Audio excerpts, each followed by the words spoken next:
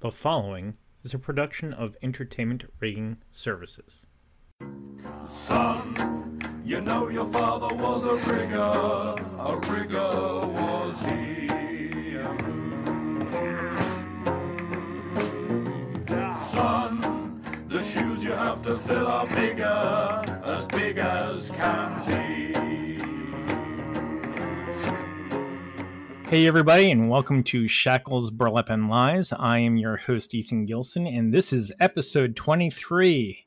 Today we have a new friend to me. I've only known him for a short time period, but he is a rigger, and his name is Andy Schmidt. How are you doing today? Hi, I'm doing great, Ethan. So, first question as always, who are you? Well, I'm Andy. I am a rigger, as you said, among other hats that I wear, but professionally I've been rigging and rigging people for 20-ish something years. I currently I just moved to Brattleboro, Vermont, and I was living in Las Vegas before then, working at a few of the shows in Vegas. And, the shows in Vegas aren't going to be opening in the next couple of weeks, at least. So I got a job offer with the New England Center for Circus Arts to be their facilities manager and rigging manager. And it sounded like a nice change of pace because I've been living in Vegas for a while and I missed the color green a great deal. And Vermont has got lots of pretty colors. I was going to say right now it's probably more orange and yellow and red than green. Yeah, it's getting there. It's very pretty. I'm really enjoying Vermont. We've been here about just under a month. So it's all very new yet, but my son and wife really love it. And that means I love it too. Sweet. So you and I met actually through a mutual friend of ours, Eric Rouse, back when this stupid pandemic started back in April, May-ish. You actually did one of Eric's webinars talking about aerial performance as well as several other topics. Yeah. And that's how you and I actually ended up meeting more than just tangentially names floating around in the industry. So this is exciting for me because I actually, unlike some of our guests, don't know much about your background. So I get to ask all these questions and find out new information, which is cool. How did you get started in the industry? Oh, well, I was having more fun in the theater in high school than I was having in the classroom. And I think that's maybe like a common way that we all kind of fall into this. Like we have an early experience in life that is enjoyable. And I definitely found I got to think back now about, it was a little while ago, but I remember feeling just comfortable in that I could be myself, and then also just drawn to the technology of it. Like I performed as well, but I was just as having just as much fun building the sets. And like in my high school, we had a old rheostat dimmer with like the 12 different arms that you had to push with like two hands and 3 feet. And I was that's how I got started. I went, to college barely, and I was gonna major in something like physics or something, and I wandered down to the theater department and said, "Hi, I'm Andy, and I'm not doing much in my physics classes right now. Is there anything going on here?" And maybe like 6 weeks later, I realized, yeah, I'm not going to be a physics major. So yeah. What So you finished college? You didn't finish college? I'm leaving that kind of vague. Post academia, what was your first? now I'm revising my question. I was going to say, what was your first paid gig? But certainly there are opportunities to get paid. But what was the path after you finished school? Well, I guess I forgot a step. My first paid gig was in high school, and there was an interesting vocational education program in my county in Michigan, Kalamazoo County, where all of the schools in the county they could there was a vocation exchange program. So like not every school had an auto shop, but if you wanted to do that, you could drive down to Vicksburg and take auto shop for your last period of high school and into the late afternoon. They started a stagehand program at the Comstock Community Auditorium, and I went through that, and it was actually a roadhouse as well, and they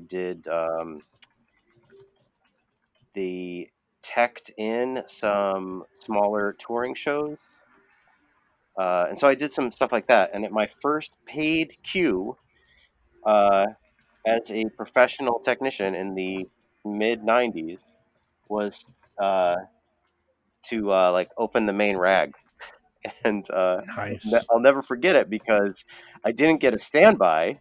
All I got was like I don't know, like the performer or whoever started the show without any cue or warning.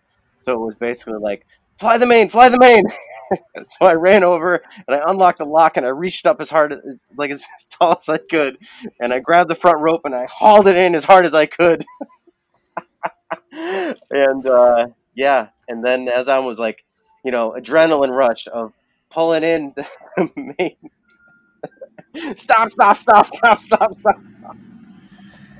I didn't bury the baton, but I did get it probably more than halfway in before I flew the curtain out the right direction, and that was my very first view as a professional.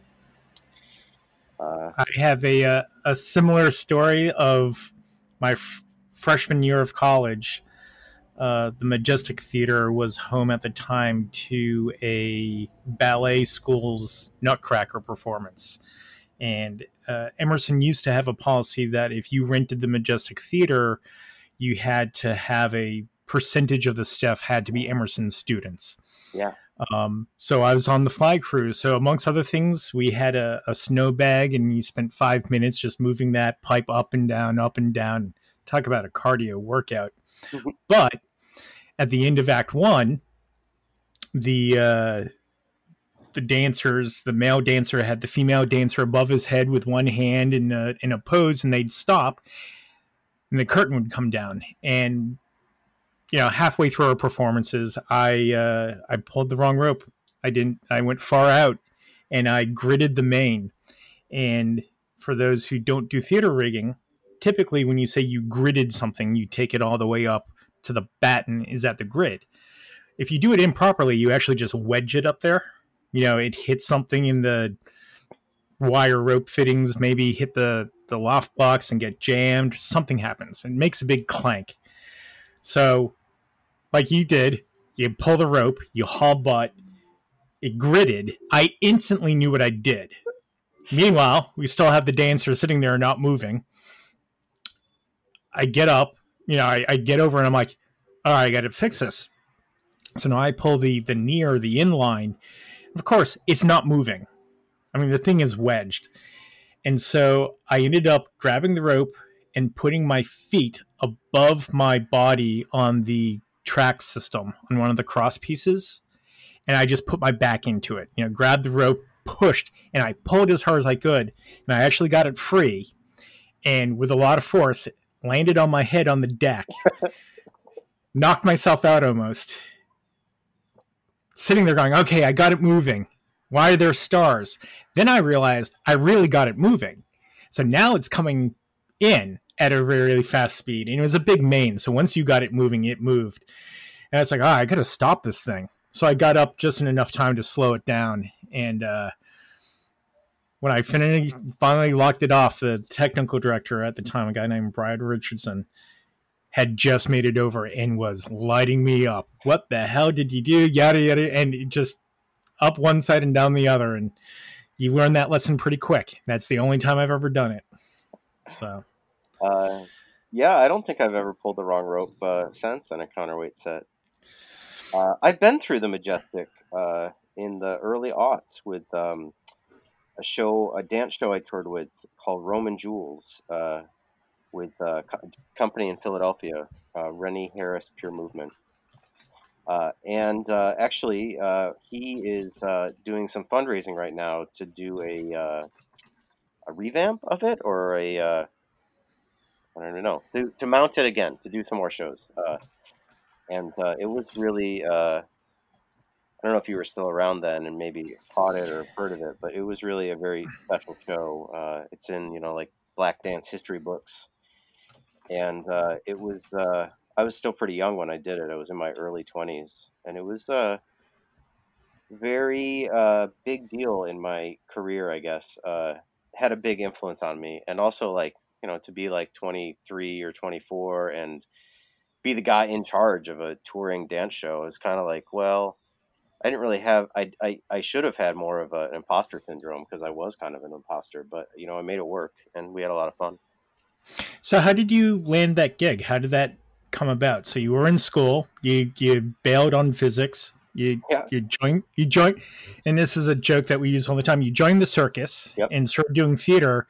How did you end up in that position of being in charge on the road? It's one thing, my professional trajectory went the corporate industrial direction. I ended up working for a company right out of college. I didn't do a lot of touring in the traditional theater or concert sense. Um, how did you end up getting in that? Because that, I would assume, tends to, I think people believe that is the majority thing of theater people, that they start, in entertainment and then they go out on tour, and that's where you learn everything, and then you settle down and get a real job. So how did that process work for you? Well, That's the question. I don't really feel like I've settled down for a real job yet, but maybe it'll happen eventually, I suppose. There's a big difference between Comstock Community Auditorium in South Michigan to uh, touring into the Majestic Theater in Boston. When I was in college, we had a internship program that did an internship semester in Philadelphia, and I we took classes and then we interned, and so I interned at the Wilma Theater on Broad Street, and I also interned at the Painted Bride Art Center, which was in Old City at the time. And both of those were amazing experiences for me. I made lifelong friends, and I met people in the industry that I have still talked to and worked with today. I met Bill Sapsis and I met Mike Sapsis back then in the late '90s in Philadelphia, working in theater there.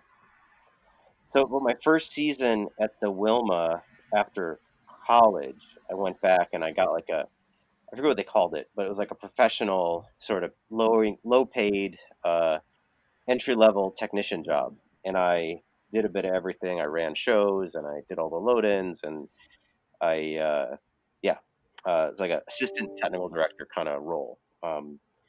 And at the end of the season, they had a couple rentals for dance companies, and the production manager Neil Kuttner, he asked me to be the rental rep, the guy in charge for those. And so yeah, I did. It was great. And the first one of the two was the show Rennie Harris Pure Movement and Roman Jewel, and it was the world premiere. And it was a good time. It was there were things about it that were very new to me. Like, it's not like sitting in tech for a week, getting every little moment of the cues exactly right, and then the stage manager calls in the same way every night. Like, no, it was a lot more seat of the pants, and also like the product, like the art of it was amazing. Virtuosic. breakdancing and hip hop dancing and virtuosic uh, turntablism, scratching records, and rap and hip hop, and it's just I don't know, like just if that story had ended there for me, and I just did that once, I would still have felt like lucky to be a part of it.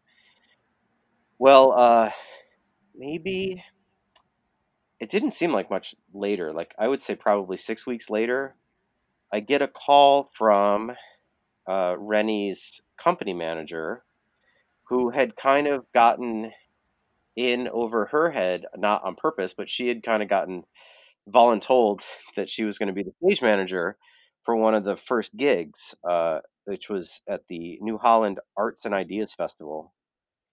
And she called me and said, "Hey, Andy, you want to come up to Connecticut and stage manage this thing?" And well, I said yeah, and so I ran up there on the train and got involved in it and made that first hectic show happen. And then I just went on the road with them. So that's how I ended up there. Nice. So were you stage managing when you came through the Majestic? Yeah, yeah. I guess it would be more. I was production managing. I kind of Okay. did the schedule, the advance, the everything but the sound. We had a sound guy. I was doing the lights, and then yeah, like kind of corralling the talent and making sure that we had a way to get the luggage to the airport, and the all the made sure the costumes got cleaned. So a little bit of everything, but Which is probably more common than not in terms of on smaller tours. You know, resources are not as plentiful as they are on the big shows. So everyone has multiple jobs, and you do what you have to do to get the the event done, the show done, and everyone pitches in. It's a team effort. yeah, and they were really we toured with a lot of people on that show. Like I think 20 something, not quite 30, but there was a lot of people on stage. And their previous touring, there was probably a company of 8 with one technician type person, and then one person that was sort of more company manager. Uh, and so they were this bigger show was a very successful growth for Rennie and the company. Uh, yeah. That's it. The thought just popped in my head of maybe it's not that different on certain shows from the concert side. Um, I have the perception, and maybe I'm unfounded on this, that on the concert side, lighting designers, a majority of lighting designers, when they design a concert, they spend the time touring with it. And maybe that's on smaller shows. Definitely on the theater side, that designers typically design, and then it's the production stage manager, the stage manager, and the master electrician who are responsible for reproducing that design as they tour. Um, Certainly, obviously, on very large concerts, the LD is not the programmer, not necessarily in traveling with the show. So maybe that's changed over the years. But in my head, theater was a little different in that aspect of once you're out of tech, once it starts moving, then it's different people's responsibility for maintaining that artistic vision and doing that. Well, I don't know. the term Maybe, stage manager means so many different things in different corners of our industry. Like certainly. a stage manager in theater is very different than who you would say is the stage manager at an arena show, a rock show. And I've also found that like the duties of the stage manager are very different, not very different, but subtly different from my experience in Vegas and the spectacle shows there. Uh, they like the regional theater stuff I did. The stage manager would call all the light cues and all the sound cues and all that. Well, uh, in Vegas, that would be very rare. that they and my experience in Big Tops, that the stage manager didn't have anything to do with the lighting cues because they were too busy with primarily calling the automation cues. Right. So did you call them spectacle shows? Yeah, mega shows. I like that term. Yeah, I mean, it is. Steve Wynn is very well known for recognizing that the shows that he would have in his properties were about creating people wanting to see that show, getting them in the building, and then, hey, if they spend some money on slots while they're waiting, even better. Um, it yeah, is a spectacle. It is designed to draw people's attention and attend that show so that you can then get their money. So I like that description. yeah. I mean, the Vegas shows were. I mean, will be again, but for right now, yeah, they're something else. They're different in scale and energy than any other corner of the industry that I've been in. Um, So let's talk about that path from touring to how long did you tour? Were there any other opportunities before you ended up going to Vegas? yeah, I mean, I think back now. The with Rennie, the dance company, we went to Europe and we went to Hawaii and all over the states. And then I left that to do some not touring stuff, production company job in Philadelphia. And let's see what else I do. I ran a rock club for a little while. I was involved with the Philadelphia Fringe Festival as a technical director for many years in the early aughts. And then I freelance technical direction. And that took me through like most of my 20s. And in my late 20s, I got kind of some wanderlust and wasn't really sure what the next step for me was career wise. And I I didn't want to look back in 5 years and see myself sitting on the same bar stool, wondering what I'd done with myself for 5 years. Uh, and I remember even thinking about it that way to myself at the time.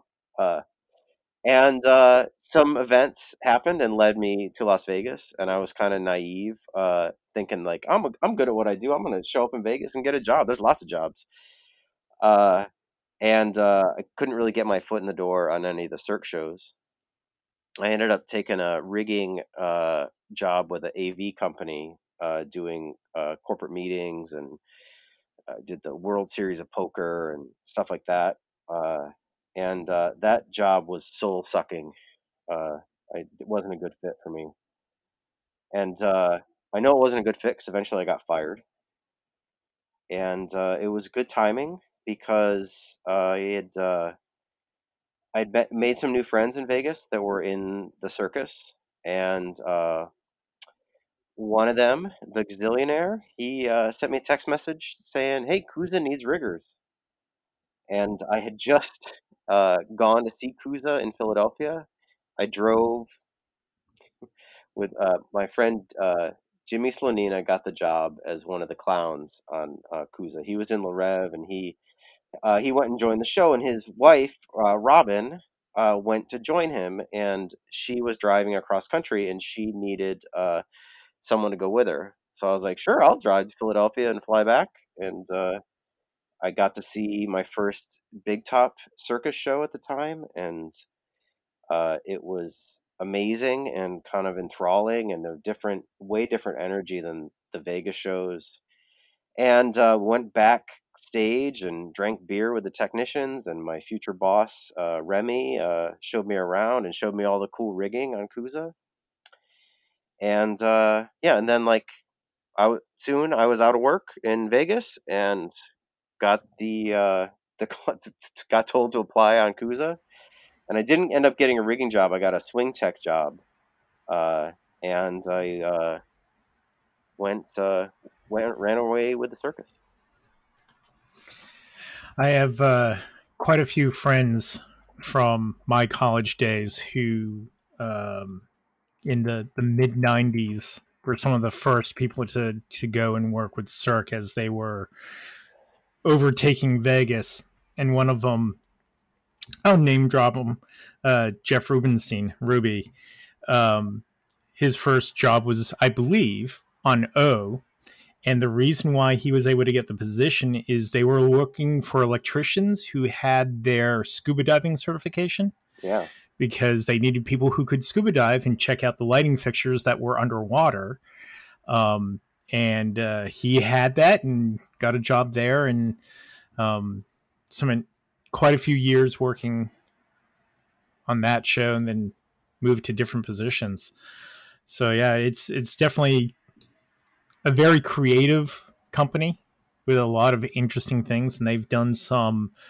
I think one thing that my perception did very well is training of new employees. And again, I've never worked for them. I know a lot of people who have. I know that they used to have a large turnover in terms of some of the lower positions. They would, at USITT, they'd have their booth, and they would just college students apply, fill the positions. You spend a year, 2 years, and then you move on. But certain things like their use of fall arrest, certain safety procedures, I think they were ahead of the curve on. And I'm certainly not saying they were perfect, but for instance, when I teach people about fall protection, I talk about nets. And there are not a lot of entertainment companies that use nets outside of pit nets.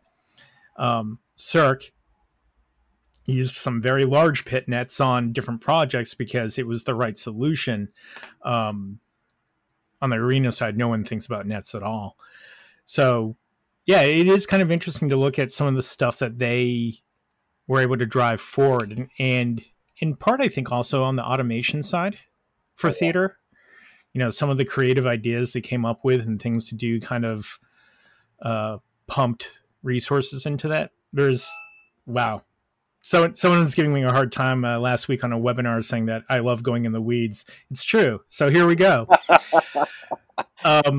No, I'm right there with you about loving to go in the weeds, but also like Vegas is the crucible of automation in our industry, and it's been really neat for me to work with some of those guys that were there on O in the late '90s, and before that they were on Siegfried and Roy, and man, I think the stuff that they were doing on Siegfried with Roy was there was no map, like they were making it up as they go. Yep. And the other interesting thing about Siegfried and Roy was that they didn't write anything down. And I got later on in my career in Vegas, I was working with some of these guys that were from that era, and I got a little frustrated with not getting clear directions, and it was all verbal. And I was just like, and I would reply with an email, and they would come and talk to me about it, and just not quite getting it. And then someone clued me in. It's like, oh, that's because on Siegfried and Roy, they weren't allowed to write anything down. Like you didn't you didn't draw a picture of it because someone might steal that picture, and now they got your trick. Yep. And there is a parallel between, and this is a historic parallel between circus performance, professional wrestling, and magic. They're all very closely tied to each other.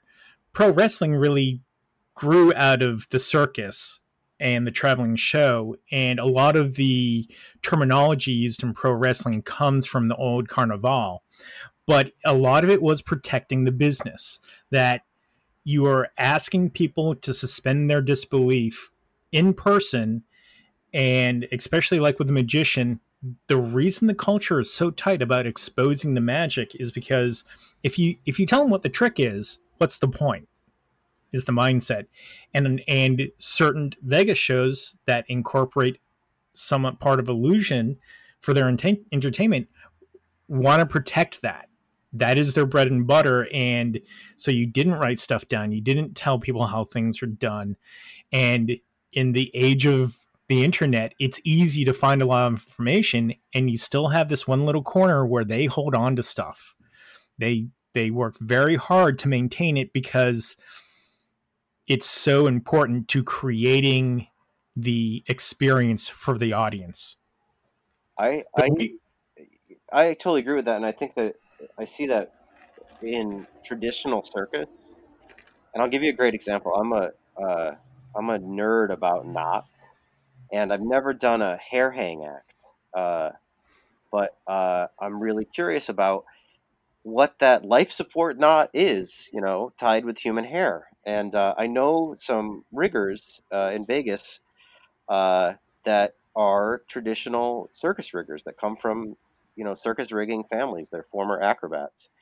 And one of them, a good buddy of mine, I asked him about this hair hang knot, and he's like, "Oh yeah, I know how to do it." It's like, "Oh great, well, can you show me? Like, I'm just, you know, I'm just curious, right?" And he said no, and it was, he wasn't being a jerk about it, but he's like, "No, that knowledge is that family's knowledge. That's what puts, you know, clothes on their kids and food on the table. So I love you, Andy, but I'm not going to share that with you." Totally respected that. Yeah. And it can be frustrating because we've talked about in previous episodes of the podcast wanting to learn stuff and people not teaching because they were afraid of losing their spot to say. I think there's a fine line there in terms of what is a trade secret for a highly specialized thing versus general knowledge. So that's an interesting perspective on it, or you know, outlook on it. The weeds part I was going to mention, which you started to say, where Vegas was so such a big driving force in automation, it has to do with two things: the need and the financial ability to develop it. And if you look at Rick Boychuk's book, Nobody Looks Up: The History of Counterweight Rigging in North America, you're welcome, Rick. I'll give you the address for the check later. He talks about a lot of the history of counterweight rigging, about how it didn't really, what we know as counterweight rigging didn't actually grow out of hemp rigging. There are two different mechanical systems.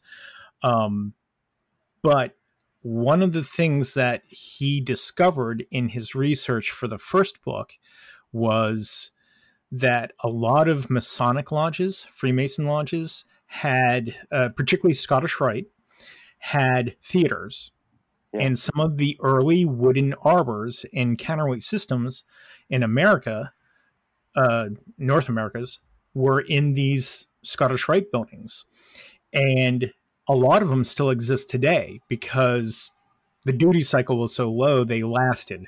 And what he discovered, you know, ultimately, to make a long story short, too late, was that it's the same thing as Vegas. Scottish Rite Masons had the means, they had the financial backing, and they had the desire. They had the need to create some new technology to use for their presentations. So for those of you who are like, what the hell is he talking about? Scottish Rite Masonry is a subgroup of Freemasons. So to join, you have to be a Mason. And their initiation process when they bring new members in for Scottish Rite is not other Masonic organizations. You participate in your own initiation process. So it's like a fraternity at a college or something. Scottish Rite does dramatic plays where you go and you watch these things. And depending on the valley, that's what they call the individual groups. You know, the Valley of Boston has a lot of resources versus the Valley of Timbuktu may not. So that will change things. But some of the bigger cities with stronger valleys are doing shows that are on par with high-end community theater. So lighting, in Boston, we have an LED wall that I installed. Lighting, wardrobe, makeup, sound, now video and different effects. And part of it is creating an opportunity for the members to do things and have fun with it and bring in new members. But that history of hey, we need counterweight rigging, or we need something, and paying to help develop some of the counterweight rigging stuff. And part of that is some of the designers, the original designers, were Masons, were a member of the organization, and said, hey, we have this need. I have this idea in going that route. So usually the technology innovations are the two things. You have the resources and you have the need, and you start doing it from there, and it kind of pushes things forward. The one of the things that struck me about that book and the like some of those temples or lodges, they're like, well, now like in flyover country, right? I was going to say the middle of nowhere, but they're like in Topeka and Winona, Minnesota, and like places you don't associate with like innovation in a niche performance technology. Like I can understand like the Vienna Opera House, but Winona, Minnesota. Yep. Yeah, and it for me, it's kind of like if you're driving down, and you mentioned it before, Pennsylvania, you're driving out the PA Turnpike, and you're pretty much in farm country, and you run into an interchange, an exit, and there are 4 hotels, and there are at least 100 rooms each. And I'm like, who decided to put these here? Like, where is the business coming from? It's the same thing. These Masonic lodges in the middle of nowhere, and it's basically driven by after large global conflicts, World War I, World War II, Vietnam. A lot of soldiers would come back and would be looking for some camaraderie or an environment that was similar to what they had been experiencing in the service. And so all fraternal organizations, whether it's Freemasons, Knights of Columbus, Elks, Moose, whatever order you want to throw a name at, all their membership went up. And then it started going back down. And in the 80s, membership went way down. So a lot of these rural communities that before had 100, 150, 200 members, they disappeared. And the next generation, I think in a broad stroke, were termed as, they're not joiners. So membership would go down, and eventually you lose that knowledge. And a lot of the buildings got sold and converted into different things. And that's where you lose some of the history, because the counterweight systems were taken out. But there are quite a few older buildings that have original wooden installed counterweight systems, wood guide track, wood arbors, a lot of round weights versus rectangular weights. Rick Boychek is very active on Facebook with a lot of the history of different things, and it has been collecting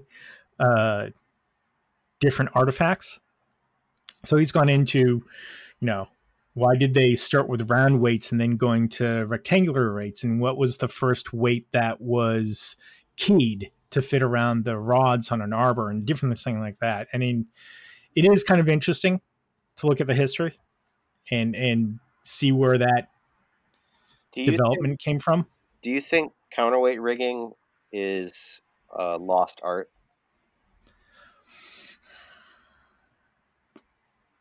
The reason I ask is because in Vegas, I came to the realization that it was, and it was because I was training another rigger at the resort we were working. We had a second theater, and I needed to staff it, and this guy was a show rigger, and which means, to be honest, like he was really good at clipping carabiners and calling clears, but he had more rigging experience than that, and so I trained him up on the counterweight rigging. And one of our coworkers, like a technical director type, said to this guy, Noah, like, you're really lucky to learn this. It's a lost art. And in my gut, I was like, no, it's not. And then I got to thinking about it, and like in Vegas, it is. You don't. Yeah. I mean, I've mentioned before using a speed square and a plumb bob as a level. And you could argue that's kind of a lost art. Everyone's like, oh, I got my laser. Yeah. Or I got a spirit level versus, the old school tricks. Yeah. I certainly understand that. I think there are times where the KISS method comes into play, where it's, is it simpler just to counterweight something? I had mentioned before, and Rick does obviously a much better job of explaining this in his book, but there's a mechanical difference between hemp and counterweight rigging systems. And for most people, they look at it and say, I don't think there really is a difference. And it has to do with the fact that in hemp rigging, you are pulling on the rope to directly move your payload up and down, and you're adding weight to that rope to help balance it to make your job easier. Whereas technically in counterweight rigging, you are moving the counterweight up and down, and a secondary effect to a different system is moving your payload up and down because it is attached to the top of your counterweight, whether that's an arbor or if you were just moving a big brick up and down. So that's the mechanical difference between the two. To me, that's a distinction without much meaning. Yeah. And between hemp, I love hemp rigging too, and that definitely is a lost art. But to me, I remember when the ETCP test was coming out, and my reaction to that, there was two of them. There was a rigging for arenas and there was a rigging for theaters. Was that that's kind of BS? Rigging is rigging, and if you're gonna know how to do it, you can't just say, "Oh, I only know how to do it in this building and not in the other building." There's not different gravity for different venues. Yeah, it's all the same gravity. I mean, I understand it, I understand why that decision was made, and I get it, but the same thing with circus rigging or performer flying. Like, it's not fundamentally any different than hanging a flat on a batten. It's just a level of care that's needed that's so much more important when you got people on it. And the same thing with automated rigging versus hand pulled rigging. That the rigging of it is the same. It's the level of care that you need to understand right. What can go wrong when you're just pushing a button. And I've always, when I've taught and talked about the difference between rigging and then performer based rigging or aerial performance rigging, and I'm sure we'll get into the discussion about design factors because it's a natural discussion to go forward with. And people are like, well, you have to use a different design factor when you're flying people. And my response has been, well, why? Because we're still hanging equipment above people's heads. If your sole argument is, well, when you fly a person, there's the chance of, or you're increasing the chance of injury to that person. My response to that is, I don't think that's true. I think that anytime we hang anything above someone's head, whether it is moving or not, there is a risk that someone gets hurt. So you need to pay the same considerations to what you're doing to make sure no one gets hurt in stop. That's my opinion. Now, as he said, is a distinction without, is it semantics? Is it, Well, I think, I like that there's sort of a different rule set for hanging for rigging people, just because it puts you in like a different way of thinking about it, and it just reminds you, like, hey, this person, they got kids to feed and a mortgage to pay, and the when you start rigging people, when you rig a truss, the truss doesn't have emotions, right? When you're rigging people, like what are you talking about? Trusses smile and they frown. That's true. But yeah, where are we going with that? Well, we're just talking about the difference in attention that, counterweight to automated or motorized you still, as the operator slash installer, have a duty of care to pay attention to what you're doing and making sure it's done safely. And I brought up the design factor side of, you know, moving towards performer flying. And I'm hesitant to use that term because when we were writing the performer flying standard, there was a lot of discussion about how that standard could unintentionally affect circus performance, such as silk performance or trapeze, which for most of us in the industry, we tend to make a distinction between a performer flying effect, like Peter Pan flying around stage, versus a performer doing something on an apparatus, whether that's a ring, a silk, a trapeze, a giant ball, whatever it is. So we kind of try to make distinction between those two. I think you guys did a good job. I think the standard that I remember when the standard came out, the head rigger at the time on he's like, well, that's interesting, but it doesn't apply to us. And then he also said something along the lines of, well, that's just a suggestion. And from his point of view, like, this O had been running for 20 years at that point, and there were things about it that were decisions that were made in the late 90s that were, cutting edge technology at the time. And by 2015, 2016, they weren't the first choice of the people that wrote the standard, like yourself. It's like asbestos. When we started using asbestos for fire protection, we didn't realize how bad it was. It wasn't done like, oh, here's a big conspiracy. We're going to put asbestos in everything and make people sick. It's, you do the best you can at the time. You make, at the time, the right choices. Time eventually proved, hey, you know what? New information comes to us. We reevaluate. We change. We move forward. So it's kind of the same thing with the ANSI standards. Is at some point we'll find better ways of doing things.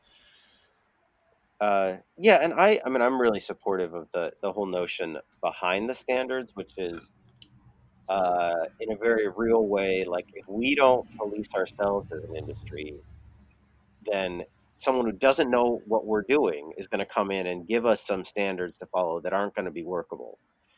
Right. So the fact that we as an industry went that direction, 20 some odd years ago, is bearing fruit now. That there are ANSI-accredited standards for little details about how we make the magic happen, and without that, it's a lot easier when you're having a conversation with someone who doesn't know the craft to say, oh, well, we're applying this such and such standard. Everyone kind of understands what ANSI means. But in circus, there's some legitimate discussion about how applicable the standard is, and it comes down to design factor, and it's really about that 10-to-1. And the 10-to-1 design factor has kind of been in the industry way before the standard, right? But it doesn't really help you when you're getting into category 0 e-stops at 10 feet a second. You can exceed that 10-to-1 really, really easily.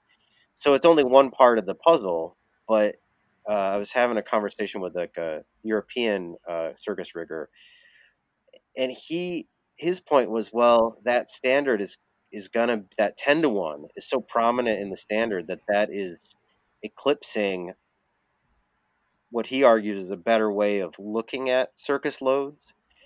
And I agree with him to a certain degree, other than the fact that the standard does have language which exceeds a 10-to-1, but it requires a more nuanced understanding and more math about what the loads are. Right.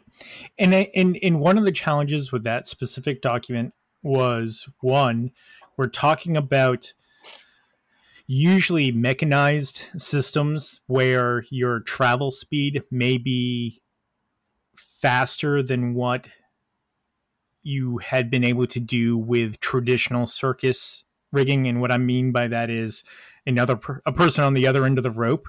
Now, you can generate some pretty fast speeds and some pretty big forces in that method as well. I'm not trying to minimize that, but there was increased risk when you motorize things. But the other area that we talked about was harnesses, and whether or not, here's the minutia: is a wrist strap a harness? We wanted to address that. Hey, this standard does not apply to a person who is doing a silk performance. Yeah.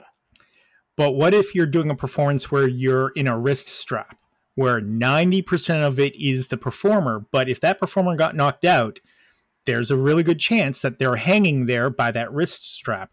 So when that actual example came up, and the solution was, okay, what if we use the surface area of the harness so that we can say, listen, what we are talking about is a designed harness that goes on a person to allow them to fly across the stage like Peter Pan or the Witch and Wizard of Oz, whatever the application is. So there was a lot of discussion about, well, how does this affect these things and the design factor?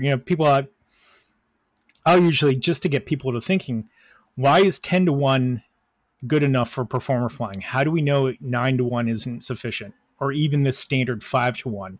What was the history of coming up with 10-1? And it's a rhetorical question. There's no answer. There's no point where we can say it was XYZ and he said 10-1 or she said 10-1 or a group. It's just 5-1 was a standard based off of other industry organizations, ASME. We said, well, 5-1 for hardware. We're dealing with people. Yeah, maybe we should step that up a little. And so it's kind of one of those interesting things to discuss. Okay, how did we come up with 10-1? Well, is that a one size answer fits all? And the term that several of us have started using a lot when questions are asked is, it depends.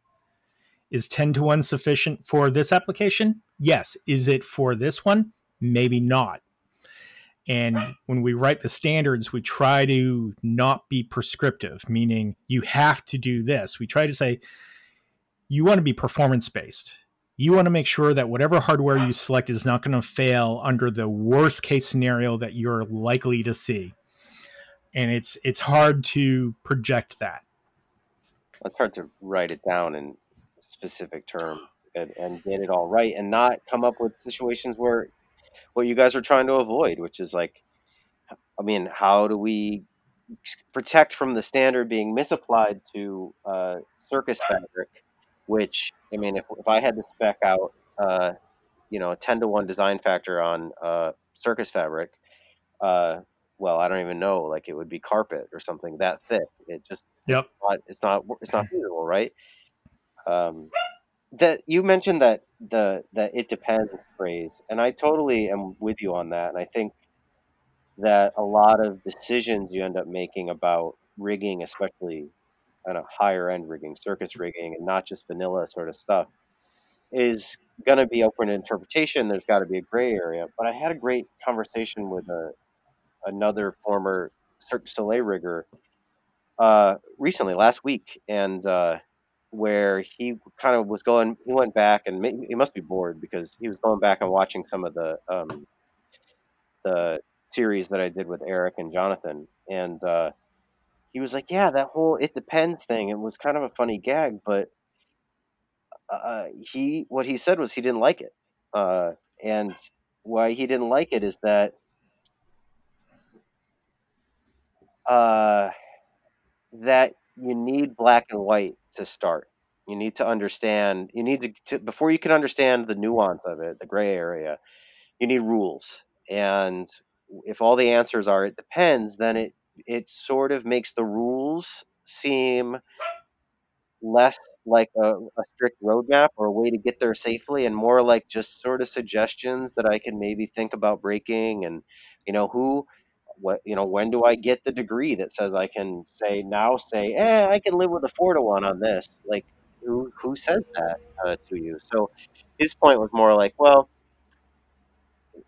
and he was coming from a place of like educating coworkers or even Right. performers about the how we do what we do, and he's like, no, like that it depends. Like, it's fun for the nerds to get into it, but you got to leave it out when it's just like trying to explain the basics.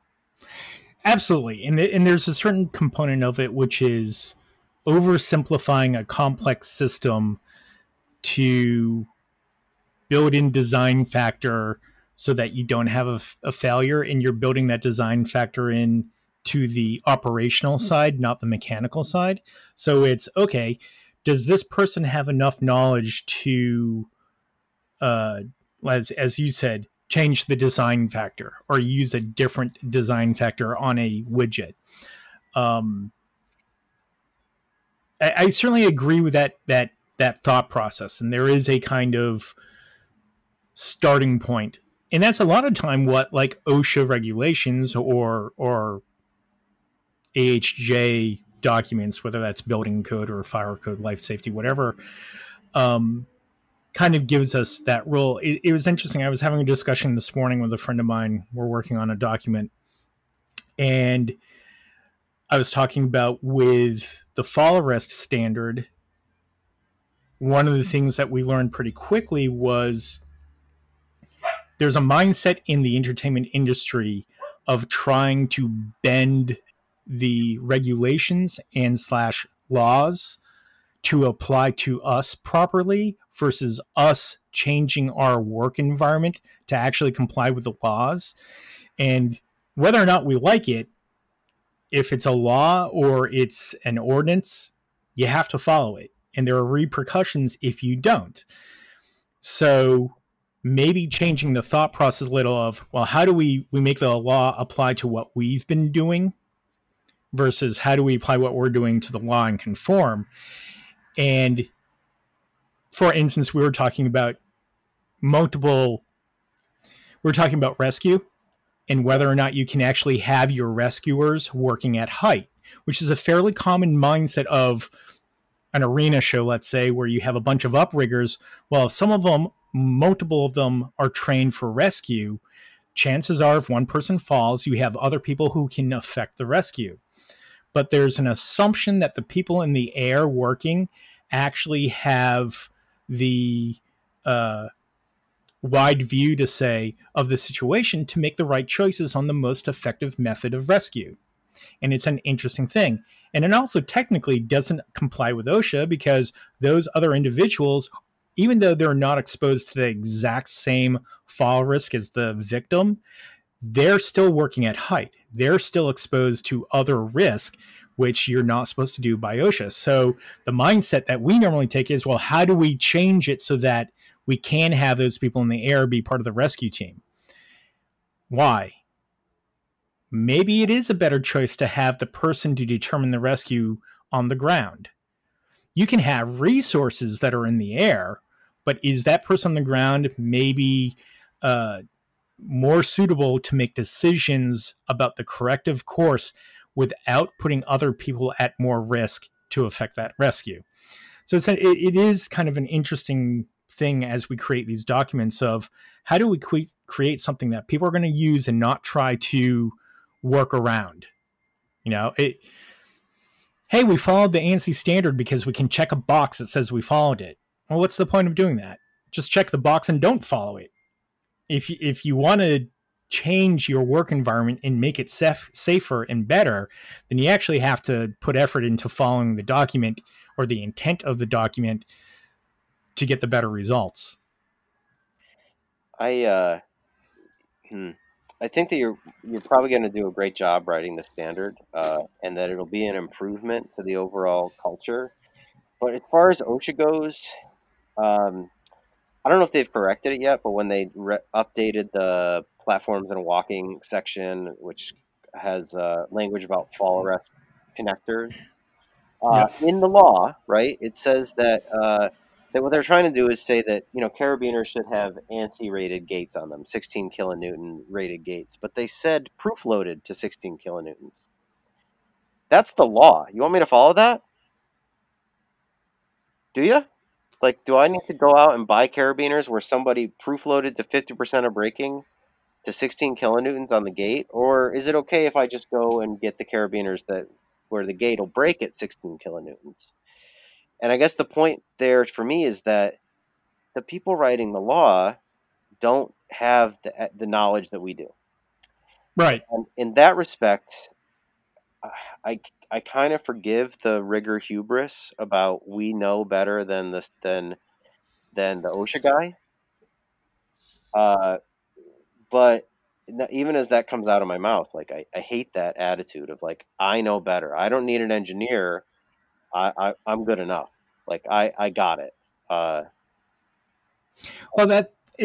I think that brings up the exact point that we're both trying to make, which is we improve the circumstance by creating documents that we can use that hopefully, and I'm going to mention something in a second about ANSI standards, that hopefully gets more use that is specific. Like you said, we know our industry, we know what we're trying to do. Let's create a document that satisfies the concern of life safety, but does not negatively affect the performance we're trying to create. ANSI standards have no weight of law unless they're adopted by an AHJ, whether that's a local administrator or OSHA. However, we were discussing Chicago Flyhouse had one of their webinars last week about the Indiana State Fair collapse. Oh, yeah.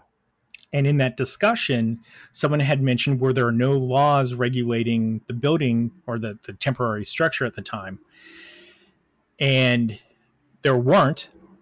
There was actually that outdoor structure was specifically exempted from the adoption of building code for the state fair event. However, when OSHA fined the State Fair Commission, the IATSE local, and the vendor who owned the roof, they cited E1.21, which is the standard for outdoor structures. Yeah. Wasn't law at the time, but what OSHA basically said under their general duty clause was there is an ANSI standard for what you were doing, created by a accredited group. You knew it existed and you did not follow that ANSI standard. That's easy for us to say. You did not create a environment free from recognized hazards. And that's what they fined them on. And those fines stood. The dollar value may have changed, but the findings remained the same.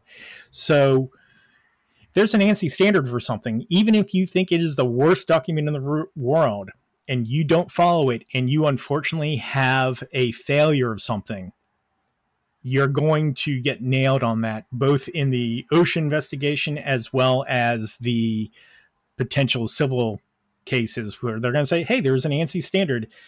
And as we said in the episode with Chris Schmidt, an engineering friend of his, said, defend your choice. Yeah. And that's for it. And I hate, like, I refuse to rig that way. I don't rig to protect liability. I don't say, oh, I want to be covered if something fails. I rig so nothing fails. Now, do I always succeed? No. I mean, if we're going to be honest, sometimes you have failures. But hopefully they're really small failures and not part of a chain reaction. But you shouldn't be rigging to say, how do I make sure I don't get sued? You should be rigging so that nothing fails and that everyone goes home at the end of the day. And again, that may be semantics, but for me, I think it's an important mindset to make sure that everyone gets to go home. A really smart sound guy that I know told me why he doesn't do rigging. And it's because, as he put it, he would wake up in the middle of the night and think, did I do that right?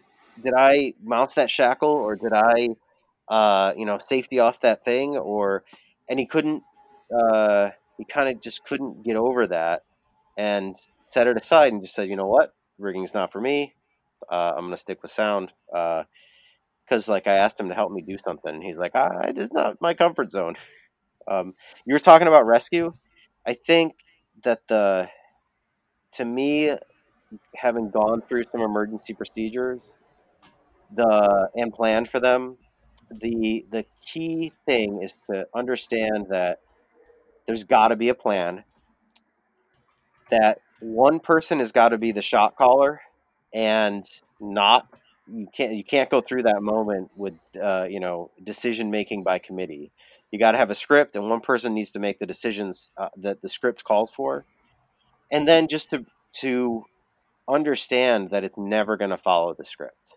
You're always going to have details about the rescue or the reaction to an injury or whatever it is, that you have to trigger the plan, execute the plan, but don't be married to it, because it's never going to be perfect. You're never, like, Joe isn't going to say the exact right thing according to the script, and that's okay, as long as the guy calling the shots and everyone else involved understands that the way we all need to communicate. And And I think I don't have a problem with riggers in the air being the guy that's going to do the rescue. I think that is appropriate to me, that you should have enough knowledge about working at height the way we do to get your buddy down, because you can't just wait for the fire department. correct. Yeah, and that was the discussion. I'm not involved in the creation of this particular document, but my friend was, and we were just talking about, different components of it. And that's one that he happened to bring up. He's an OSHA instructor, and he was talking about, the issue is OSHA very clearly says that the members of the rescue team can't be exposed to at height risk until they're executing the rescue. And so how do we navigate this? Because my argument, in the way I've designed things, especially on roof structures outdoor, where access up to that working level is not stairs or ladder, but is climbing the structure itself, it's about time. You want to get this person down as efficiently and safely and as fast as possible. Well, why waste time having someone climb up the structure to go do the rescue when you have other people who are up there? Yeah. I think that's a valid argument. But I also recognize the other side that says, again, why are we assuming that those people who are up in the air, even if they have all the technical training, are the ones who are in the best mental capacity to effectively execute that rescue? So that, and that's an interesting aspect, which is the person in the air is already exposed to more risk. So they have a heightened sense of caution, let's say. I don't want to fall myself. And you just watch your coworker, friend, all the above, whatever, fall and may or may not be injured. Is that person mentally, even though, again, they have the technical skills and have done the training, are they mentally prepared for the additional risks that they now have to take in that rescue? And that was kind of the other side of the coin to say. Now, I think there's some middle ground. I think there's a way to get to where we want to be, which is you can have people working on a structure or in the grid or whatever the case may be and be part of that rescue team. But I think, like you said, the importance is to have a clear person in charge. And maybe that person in charge is not on the structure, is, that 50,000 foot view, and is not exposed to increased risk because they're on the ground, to say, here's the right choice. The most effective way to do this is, hey, we have this lift over here that can reach where that person is, and that's the way to do it, versus exposing people to more climbing risk, whatever the case may be. And I'm not suggesting that there's an answer on either side. It's what we're going through to create this document and try to develop an answer. But it's an interesting discussion. I can tell you from my personal experience, and I've never had to do like a worker rescue, but I have dealt with non-training performer rescues, like a live rescue of performers, and my experience viscerally from doing them was that initial moment of shock, like an event just happened and now I have to do something. what got my butt moving to go do that thing was instinct and training. And I didn't, in that half second, I didn't have to think, oh crap, what do I do now? Because somewhere in the back of my brain, it was filed away. Like, you got to move, you got to go get there right now.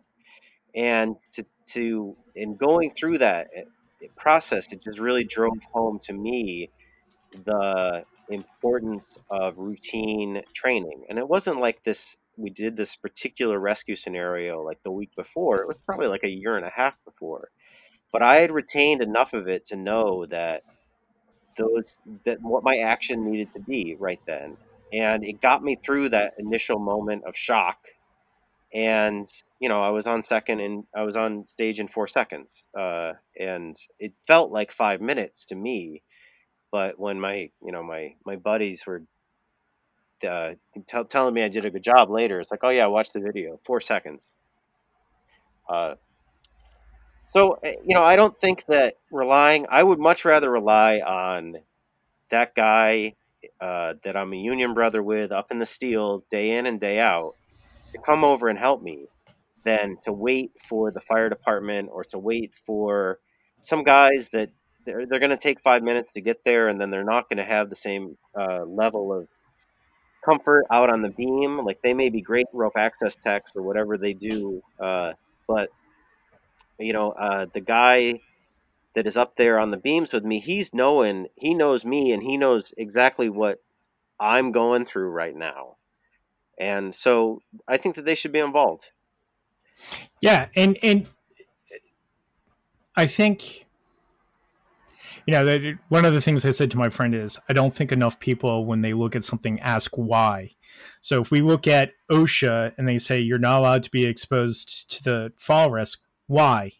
What is their thought process? What is their rationale? There's this interesting thing where, and it's not just our industry that does this, every single industry does this. We're unique. We're different. Yeah. The rules don't apply to us because we're different. We're different because we have performers. We're different because we have a definitive timeline that we have to finish a task because there's an audience waiting to get in. We're different because of this. And the failure point of that logic is, but we're all dealing with people. The one commonality is we're all dealing with people, and people tend to behave sometimes in certain patterns. And so I think where hopefully we end up with is saying, okay, we have a unique application within our industry where the rules that are established by OSHA are not necessarily the most effective response in this application. And here's what we propose as an effective response. And here's the data to back it up. Here's the knowledge of the people who are working in that environment bring to the table and to be able to effectively do this. And here's the data that says that we're not increasing the risk to other individuals. And if we can get to that point, then OSHA says, okay, we agree. Because there are applications, and I'll have to dig some up, where you can actually argue with OSHA that wearing fall arrest creates more of a hazard than it solves. Now, that's pretty extreme because the issue with fall arrest is you're already falling. So maybe we should say fall protection or fall restraint, where you can say fall restraint causes more of a hazard than not having it. You can argue that, and if you can document it, you can be successful. Again, you have to have all your ducks in a row to do that. So that's ultimately where our industry documents are trying to go, is how, again, 1.39, which is the fall arrest, we weren't trying to create anything new. What we were trying to do is say, how do we apply the current rules to a structure that is barely designed to hold the payload? I mean, I have an example of applying fall protection, industrial fall protection in circus, right? Yeah. And a circus rigger saw Kiva, and he called us out on something where he's like, well, when the performer is climbing the ladder to the tight wire in the show, they don't need a harness. But when they come out in intermission in stage blacks to go up there and take the balancing poles down, now they're a worker and they need to be in fall protection. And I thought it was a really interesting example of applying a certain logic that is complete. I completely agree with that logic, except that the conclusion of that logic is illogical. Why do I have to say to Roberto Quiros that you're safe to climb this ladder when the lights are on, but you're not safe to climb it anymore when the lights are dark and you're surrounded by technicians? It would not have been an enforceable decision. But like, I think that in my little niche of the industry, we end up facing that where it's like, well, the performer is going to get to the performing area somehow, and if they're exposed to a fall hazard while they're doing that, we should have some protection for them. But now they're out in the area and they're going to do their performance, and they go onto stage and they do that performance. Well, you can't do a silk act wearing an SRL, Right. but you're still an employee, so OSHA applies, right? Yeah. And that's where you get into this argument of, well, has that employee been trained to deal with that very specific risk, which you would argue that as a performer on a silk they have been, Yeah. to effectively reduce or mitigate the risk. And that's that. It's that murky gray area. Now, I would sit here and say, I actually think it enhances the perception of the audience of the risk. If you have them wear a harness and climb up and take the harness off, and you're like, this is so dangerous. We have to wear a harness to get up there, but then we're going to walk on this piece of wire rope. But that's me just selling it. Absolutely. But it's the same thing of railings in high school theaters. OSHA building code is very clear that it is the performer side of raised platforms that you can be exempted from railings on. And same thing for stairs. But until that performer is trained about that risk, you're supposed to have railings.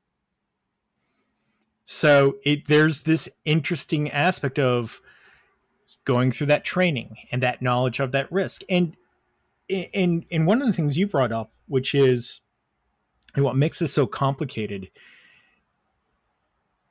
I choose working for an employer to climb something without protection. Well, if I fall, let's hypothetical, I'm single, my family died in a car crash, I have no relatives, I have no friends, no one likes me, it's just me and my cat. This is a really sad story. Yeah, well, it's going to get worse because I go to the warehouse and I got to get something off the top shelf that's 20 feet tall, and I climb the shelving unit and I fall and I split my head open. And people say, well, who did that affect? That guy and that poor cat. Except it affects everyone. It affects the people who had to witness it and their mental health.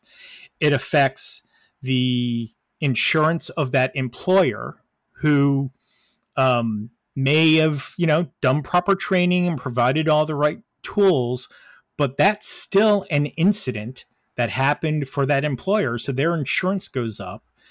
Let's say the person fell and wasn't killed, but is out of work. Now your unemployment, your workers' comp insurance is going to go up. There's all these other things.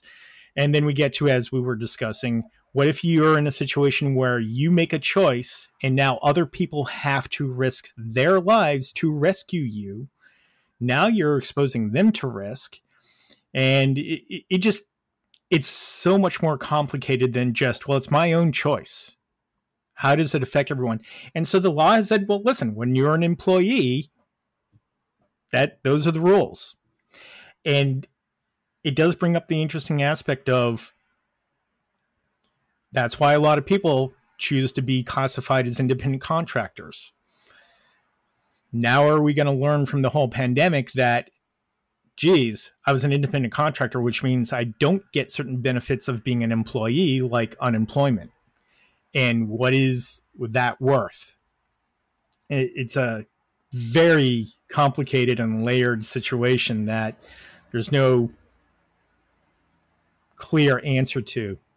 Well, But it's something that you and I are used to because it's our world, right? But this idea that rigging is not regulated or it's self-regulated is it's kind of a, it's kind of intuitive to me and probably to you coming up in our industry where we learned how to do it from our peers, and maybe we read some books or we talked to industry leaders and we learned stuff, but we learned it like it wasn't like the there wasn't a rule book to follow. It was oral history, and it's we learned as we did shows, we learned the best way to do it right, and hopefully didn't make bad mistakes. uh I, in my experience here coming to the New England Center for Circus Arts, stepping away from this Vegas world and coming here, and then the we have an interim executive director, and she and I, in our first meeting, she was really shocked to learn that there's no laws about the rigging that I'm responsible for here in this facility. There's no like OSHA guidelines on how to rig a point to rehearse your circus number, and like ANSI doesn't even really cover it. Like we talked about the performer flying standard, that's applicable, but it's not a guidebook on how to do it. And it also doesn't completely apply to all the little things about what we're doing here at the circus school. And so she just was like, well, what's the authority? Because her background is sort of in administrating municipalities, so like running city local government. And she was really kind of flummoxed by it. Like, what's the authority that I appeal to? Like, what are the building codes? Like, how do I apply rules to this art? Like, how do you do it safely? Because that's her approach. Like, oh, if I'm going to design a playground and I want the playground to be safe, well, there's a book I can turn to, and then I can talk to the vendor, and he's going to look at the codes, and he's not going to be able to sell me anything that doesn't meet these codes. And then there's going to be a county inspector that comes out and says, oh, it's meeting the codes, right? Well, there ain't poop like that for a circus, right? right, yeah, And they're probably, I don't know. I feel like as much as I want there to be, I understand that there probably won't ever be, because it's so niche, it's so small, and circus is risk. Like circus arts are risk. It's one of the reasons why circus arts aren't as entertaining on video, because you're not there experiencing a human being taking that risk, right? right. So in a way, like making it safer with rules is making it less entertaining. Yeah, and it brings up this interesting thing of, what if the stuntman on a movie set is killed doing a stunt?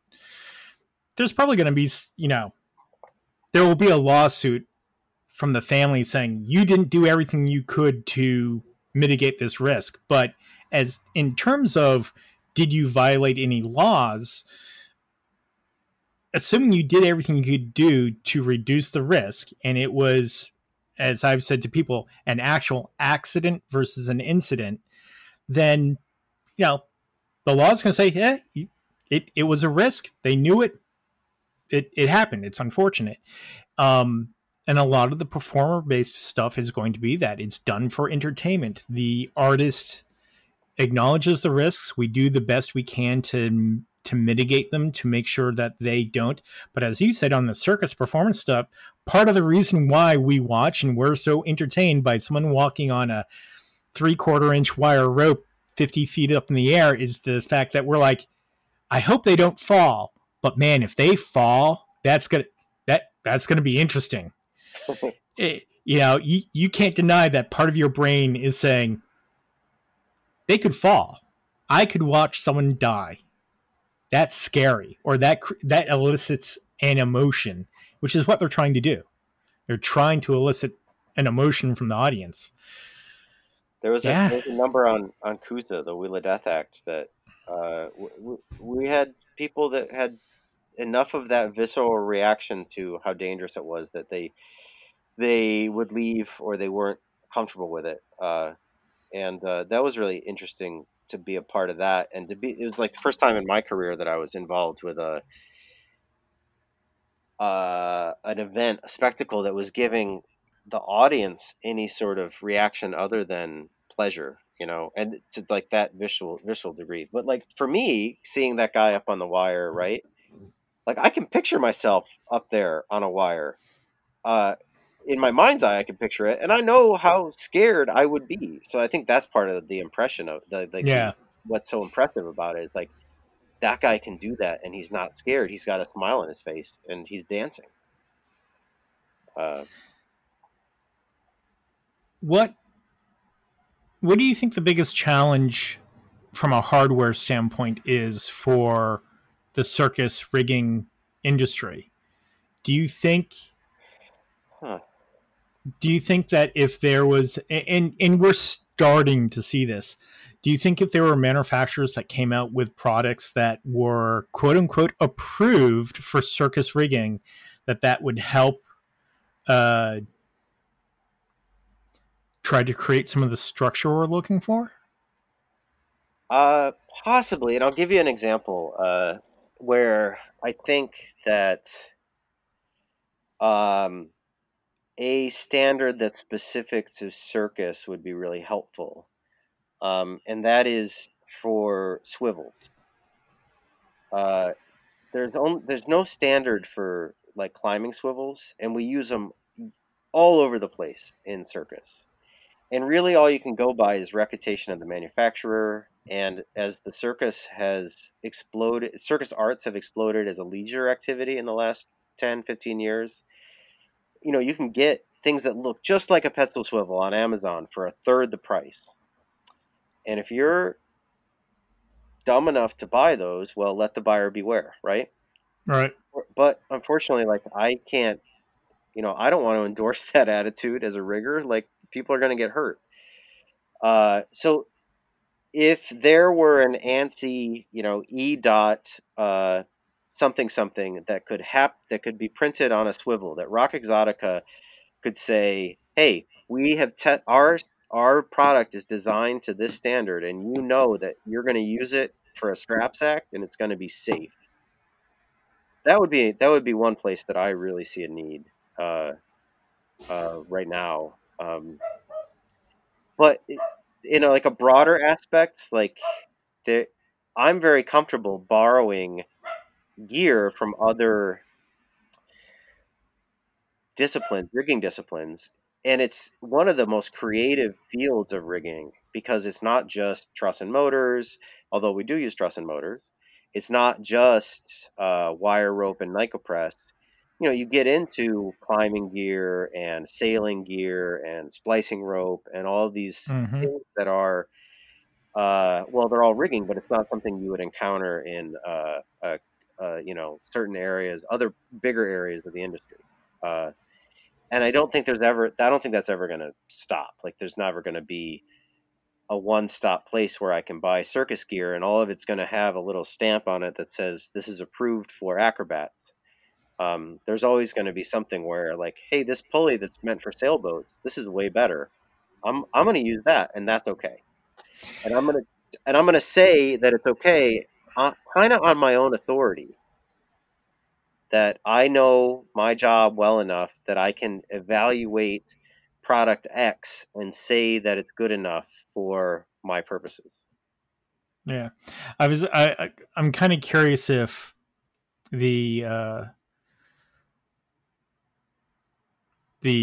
increased acceptance of rope access is going to help change some of the hardware side, because equipment for rope access, although very similar to sport climbing, is a little different because of the constant loading. So one of the big issues with rock climbing or sport climbing equipment is it's not fatigue rating. To sum it up in shorter words than what I was about to say, it's about fatigue rating. And the general rule for sport climbing is if you're climbing and you have a fall, you replace that equipment. because it's cheap insurance to replace it and make sure it doesn't fail because it was exposed to peak dynamic or even shock loads. Rope access equipment is designed a little differently to have that constant loading. So that's one of those areas that I think about of, okay, is there a movement or the availability of equipment that's designed for rope access,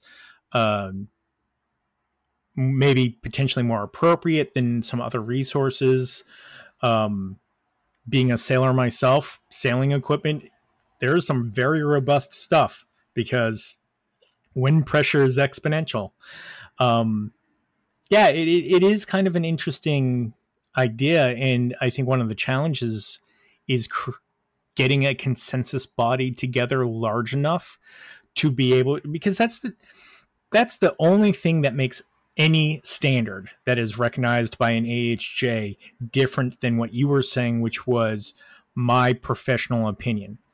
Yeah. And my professional opinion may be correct, but what brings more validity to it is when you have a consensus among a large enough group of people that is the correct answer or the correct thought process or theory, and getting that consensus body.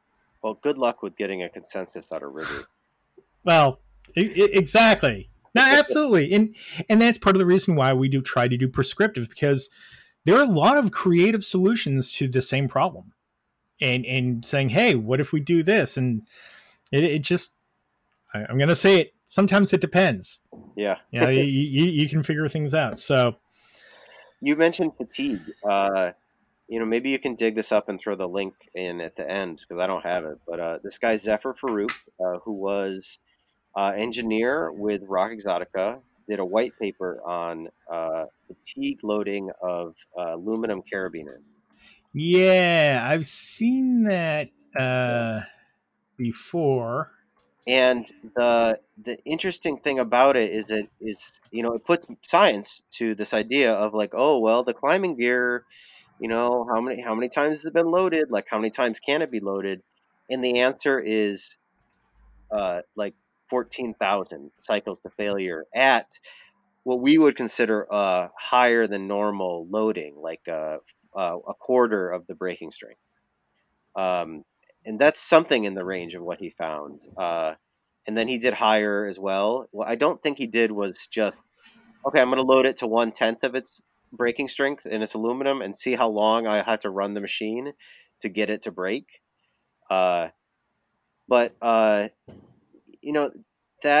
I think that fatigue idea is something that's valid and it's something you should worry about, or not worry about, but be aware of, right?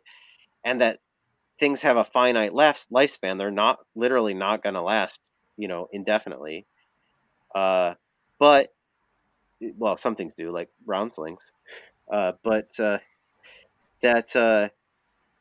for the most part, when you're talking about fatigue and especially aluminum carabiners, aluminum hardware, you're not going to hit that within the normal lifespan of us using it. Like I actually did the math for that loading scenario on a Vegas show like Ha, and it would be that you'd have to have that carabiner in service on a highly loaded act, and you'd have to have it in there for something like 3 years before you'd get anywhere close to the low end of the fatigue results. Now, is that possible? Yeah, like if you're negligent and you're not swapping out your gear and watching for signs of wear and stuff like that, yeah, I suppose that's possible. But again, it depends, right? And that's why shows in Vegas, that when smart riggers had to make decisions like that, they're like, well, we got lots of money. Let's throw that carabiner out every 6 months. Yeah, so I did find the link, so I'll put that in the show notes. And the title of the document is Fatigue, Life, and Damaged Carabiners. And it's scrolling. It's only 6 pages long. So it's not very long. It's an easy read. And it's really good. You had mentioned that, hey, let's throw this, cheap insurance. Let's replace it every 6 months. It brings up the Dunkin' Donuts Center in Rhode Island, Feld Entertainment. I believe it was the Ringling Brothers Blue Tour had uh, a failure with a hair performance apparatus where 8 performers were suspended from basically a spreader bar that was hung off of 2 bridles that went to a center point, a single chain motor, and a steel carabiner, 40 kilonewton carabiner. And the end result was that the carabiner was triaxially loaded.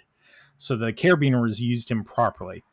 However, in the investigation process, they talked about, hey, we used steel because it's stronger than aluminum. That's the mindset. Yeah. And we inspected it every day and we replaced them every year just to be careful.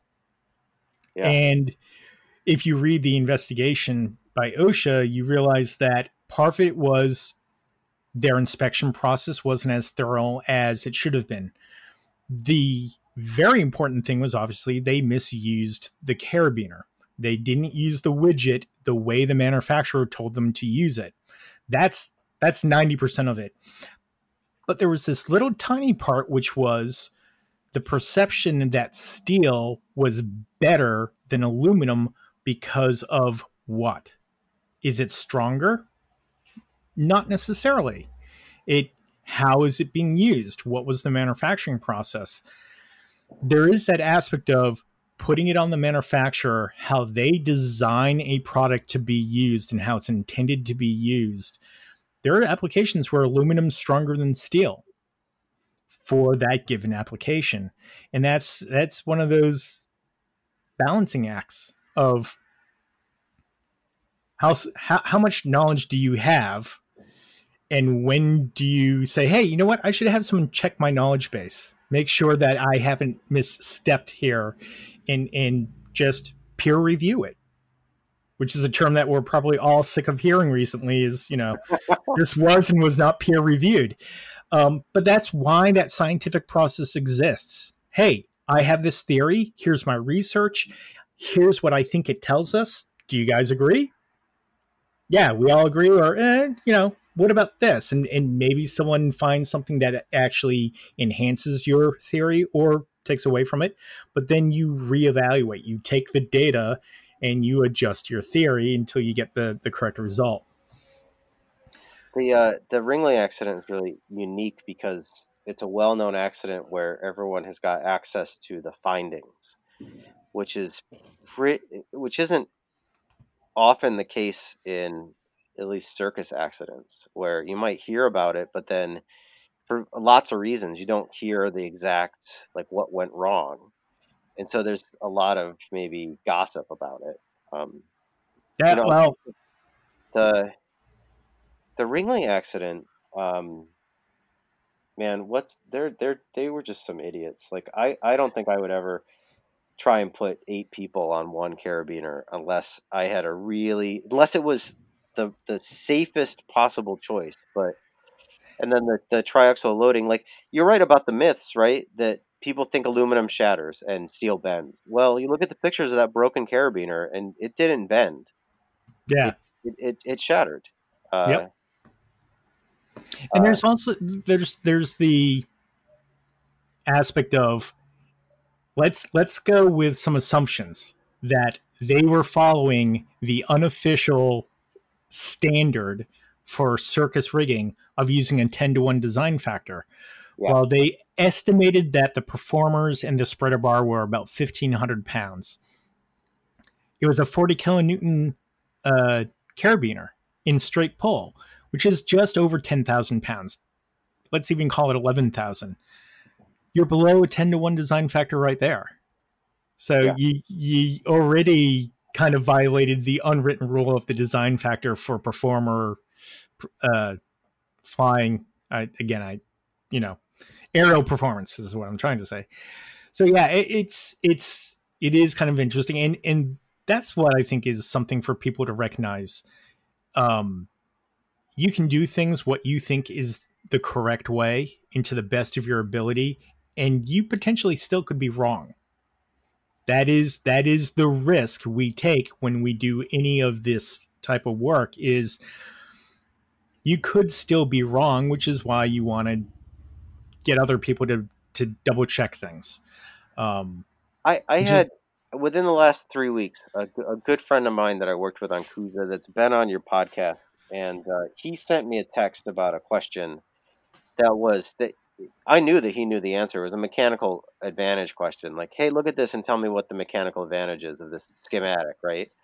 And I did, and I confirmed to him, what it was, and then I asked him, like, why, or like I didn't have to ask him, but I joked around about like why, you drew this, right? Why are you checking with me? And it's you want that the guys that I know that do this and do it are smart about it. We check in with each other. Like, I'm not an expert about every little thing, and you know what? When I crimp a life critical nigropress swage, I go to someone else that I know and ask them to check it. And I know I did it right. I've done, thousands of them, right? But it's important to me that it is cross-checked, and that exactly. if I want to live that and be able to sleep at night and know that my wife who's hanging on the rigging is that she's safe, right? That's part of the culture that I had to work on for the people that did that work with me. And I would make a point of even like some of the simplest stuff, like, oh, I just swapped out a thing, right? I put in a new shackle because I don't know, whatever reason I put in a new shackle, right? Hey, if I was working alone, right? Hey, come on over here and just double check what I did, you know? And that is super important. And all of the guys that I respect that do that stuff, do rigging at the circus level that I rig at, we talk to each other about, like, hey, this thing that I'm doing, I'm not really sure. Well, I'm pretty sure it's the best way, but what do you guys think? And part of it is I would rather be prideful in never having a serious failure than being correct. Yeah, Like, yeah, we all have id. We all like to be like, oh, look at how smart you are and you figured this out. Here's a pat on the back. But at the end of the day, my job is still to make sure that nothing goes boom and falls out of the sky unintendedly. So that's where I take pride in. I do a good job. I have, knock on wood, not, and I just triggered the dogs. That the failures that I have had and the failures that I will have are minimal. I drop a shackle pin, out of the lift 5 feet on the ground. I, drop something minor. I break something minor, but it's not part of a catastrophic failure that creates damage or injures anybody. And I think that's also the an important mindset for people to adopt is acknowledge that you're going to make mistakes and that's okay. What you're trying to do is minimize the results of those mistakes. So, I mean, I can live through all of the rigging mistakes that I have been through. And one of my favorite interview questions when I was interviewing riggers was, have you ever been around a workplace accident? And like, a lot of the times the answer was like, nope, like, never had anything bad happen at work. And I was like, okay, you're lucky, right? And then the better answers were like, oh yeah, well, we had a near miss or whatever. Okay, the follow up question. This is the real question, right? What did you learn from it? And yeah. I'll talk to you about a mistake that I made that ended up I had to walk my buddy to the emergency room, and he was fine. This is a long time ago, but uh, I was in the middle of working quickly at a pin rail in a hemp house, and he called for a small adjustment on a line set that was different than what I was working on. So I paused in the sequence of what I was doing and went over and did what he asked for, and then I came back to the sequence and I effed it up, and the pipe decked. And what I walked away from there is, well, uh, because I replayed that moment like all night long as I couldn't sleep, right? Like, and I knew exactly what I screwed up. But the lesson I tried to walk away from there is A, don't rush, and B, if you've started something, finish it before moving on. That especially with rigging, multitasking isn't really a good thing. And Right. if I had just followed that basic rule in that moment, then my buddy wouldn't have had a conch on his head. And we would have, instead of going to the emergency room, we would have went to the bar. Uh, and I have definitely been in other situations working at height throughout my career where that lesson has come back to me, and I've had to say to whoever really has got a pressing, urgent need that they need me to stop what I'm doing and go help them with whatever it is, or send in the blah blah blah, or move this thing. It's like, look, you gotta wait. It's not worth rushing. I'm in the middle of this thing. I'm not going to stop moving this truss so I can come over here and move your speaker. I'm going to finish this, and I'm sorry, but you're going to need to wait. Yeah. And honestly, I hope all the listeners can answer no to this question, but I would pose the question: have you ever hurt a friend slash coworker unintentionally? And there's no worse feeling Yeah. that you injured someone that, and again, we're a small industry. A lot of us are friends with the people we work with. I'm not saying it's all the time, but you know, feeling guilt about the fact that you did something that injured someone else. If you hurt yourself, a lot of times you can uh, rationalize that and be like, well, it's my own fault. I only did it to myself. You hurt someone else, that can really screw things up. And depending on the severity, I mean, I have a friend who had an incident with another person in a genie lift, and not only do they not talk about each other, but one of them left the industry because he was like, I'm done. This is not for me anymore. So yeah, that's some really good advice. We've covered a lot of ground. I mean, we did a lot, and I only asked you one question from my list of questions. That's Oh only the yeah. first one. Well, there's one that everyone expects me to ask, so I think I'll ask it. We've gone almost an hour and 50 minutes. You have any good rigging jokes or bad rigging jokes? The correct answer to that is to name like the worst rigger that you know, and he's the biggest rigging joke that you know. Oh, But I only know good riggers anymore, so I try not to use that joke. What do you call a pretty lady on a rigger's arm? I don't know. What do you call a pretty lady on a rigger's arm? A tattoo. I like it.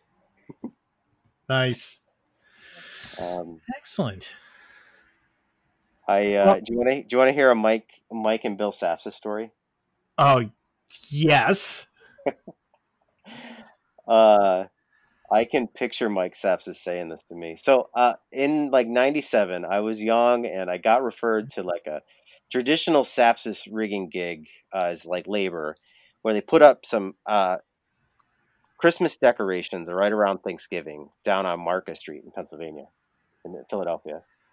And there's like I forget what building it was, but there's a skyscraper, and they have like uh, a Christmas tree over the awning, and then down the way at the mall, there's like a Santa sleigh sort of thing, and Sapsis put it up every year. So I got sent up to the roof with Mike Sapsis and another guy who turns out also didn't really know what he was doing. And Mike rappelled down in a 20 something stories from the roof to get to this awning, and we belayed him. Okay, that part went pretty well. Like that went fine.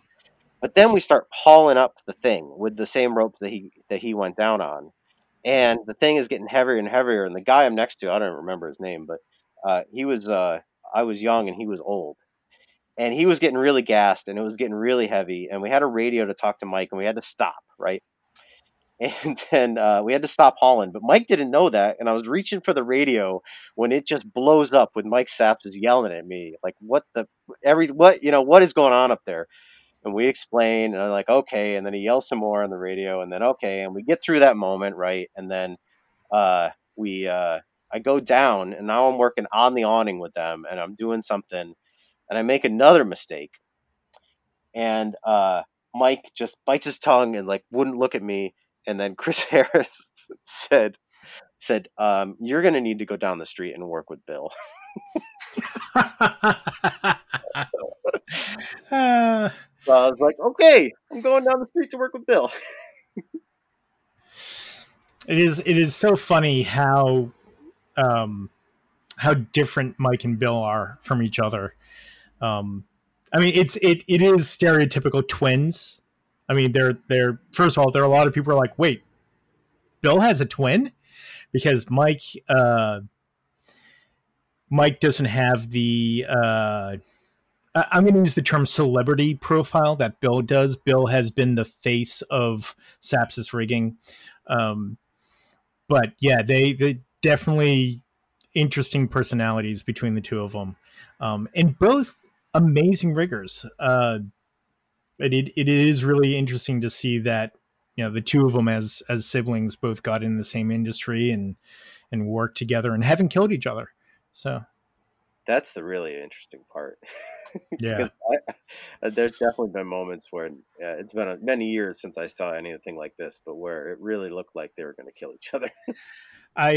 When I took my theater ETCP exam in 2005, you sat at, you know, school classroom tables, 2 people per table, and Mike Sapsis was sitting right next to me, and I walked out maybe an hour before him, and I was like, I failed this thing. Oh my god, that's bad. I should have sat there and just stared at the paper longer. There's no reason I should be leaving before Mike Sapsis. So I passed by a miracle. He's I think Mike is the best rigger I've ever met. Maybe his son Paul, but you know, and I don't want to take anything away from Bill, but Mike, I'm just he knows how to get it done, and he's got a quality about him that more riggers ought to have, and that he's truly generous and humble. Yeah, he's a great guy. You should talk to him. Yeah, I'm trying. Reach out to him. Maybe here's a little social media shimming. Come on, Mike, get on the episode. So he'll tell you the best Bill stories. Oh, I'm sure. This is good. Maybe this is a ploy by Bill to keep Mike off of the podcast, so he won't tell stories. Oh well, you know, you should talk to Bill about that. He might be able to send you a check to keep you from talking to Mike. Yeah, there we go. See, there's a way to monetize it. All right, Andy. I think we have a good one here, and I want to thank you for spending some time talking about all things rigging and some topics we haven't covered before on the podcast, and some interesting discussions. I really appreciate the time, and I'm sure the listeners do. I'll give you every opportunity for some closing comments. Oh man. Well, I hope that you and your listeners found something that I rambled about to have some merit. And that rigging is hard. Don't forget that rigging is hard, and you need to work hard at it. Like I don't know how to teach rigging. I just know that you got to learn it. That it's got to come from the person that wants to know. That all the best riggers that I know, they didn't get it because they worked with other good riggers. They got it because they wanted to master it. And if you don't have that drive, you should probably go be a sound guy or something. That is awesome. That just a humhead joke in there. That's the cherry on top of the cake. Well, again, thank you very much. I appreciate the time, and I'm sure people got something out of many of the things you said. So thank you. Well, thank you, Ethan. And for everyone else listening, thank you very much. Oh, and I should have said this at the beginning, but I apologize. I took the week off last week, so there was no podcast. So we made up for it with a an extra long one this week. So again, thank you for listening, and until next time, keep the pin in the shackle. Son, you know your father was a rigger was he. Son, the shoes you have to fill are bigger, as big as can be.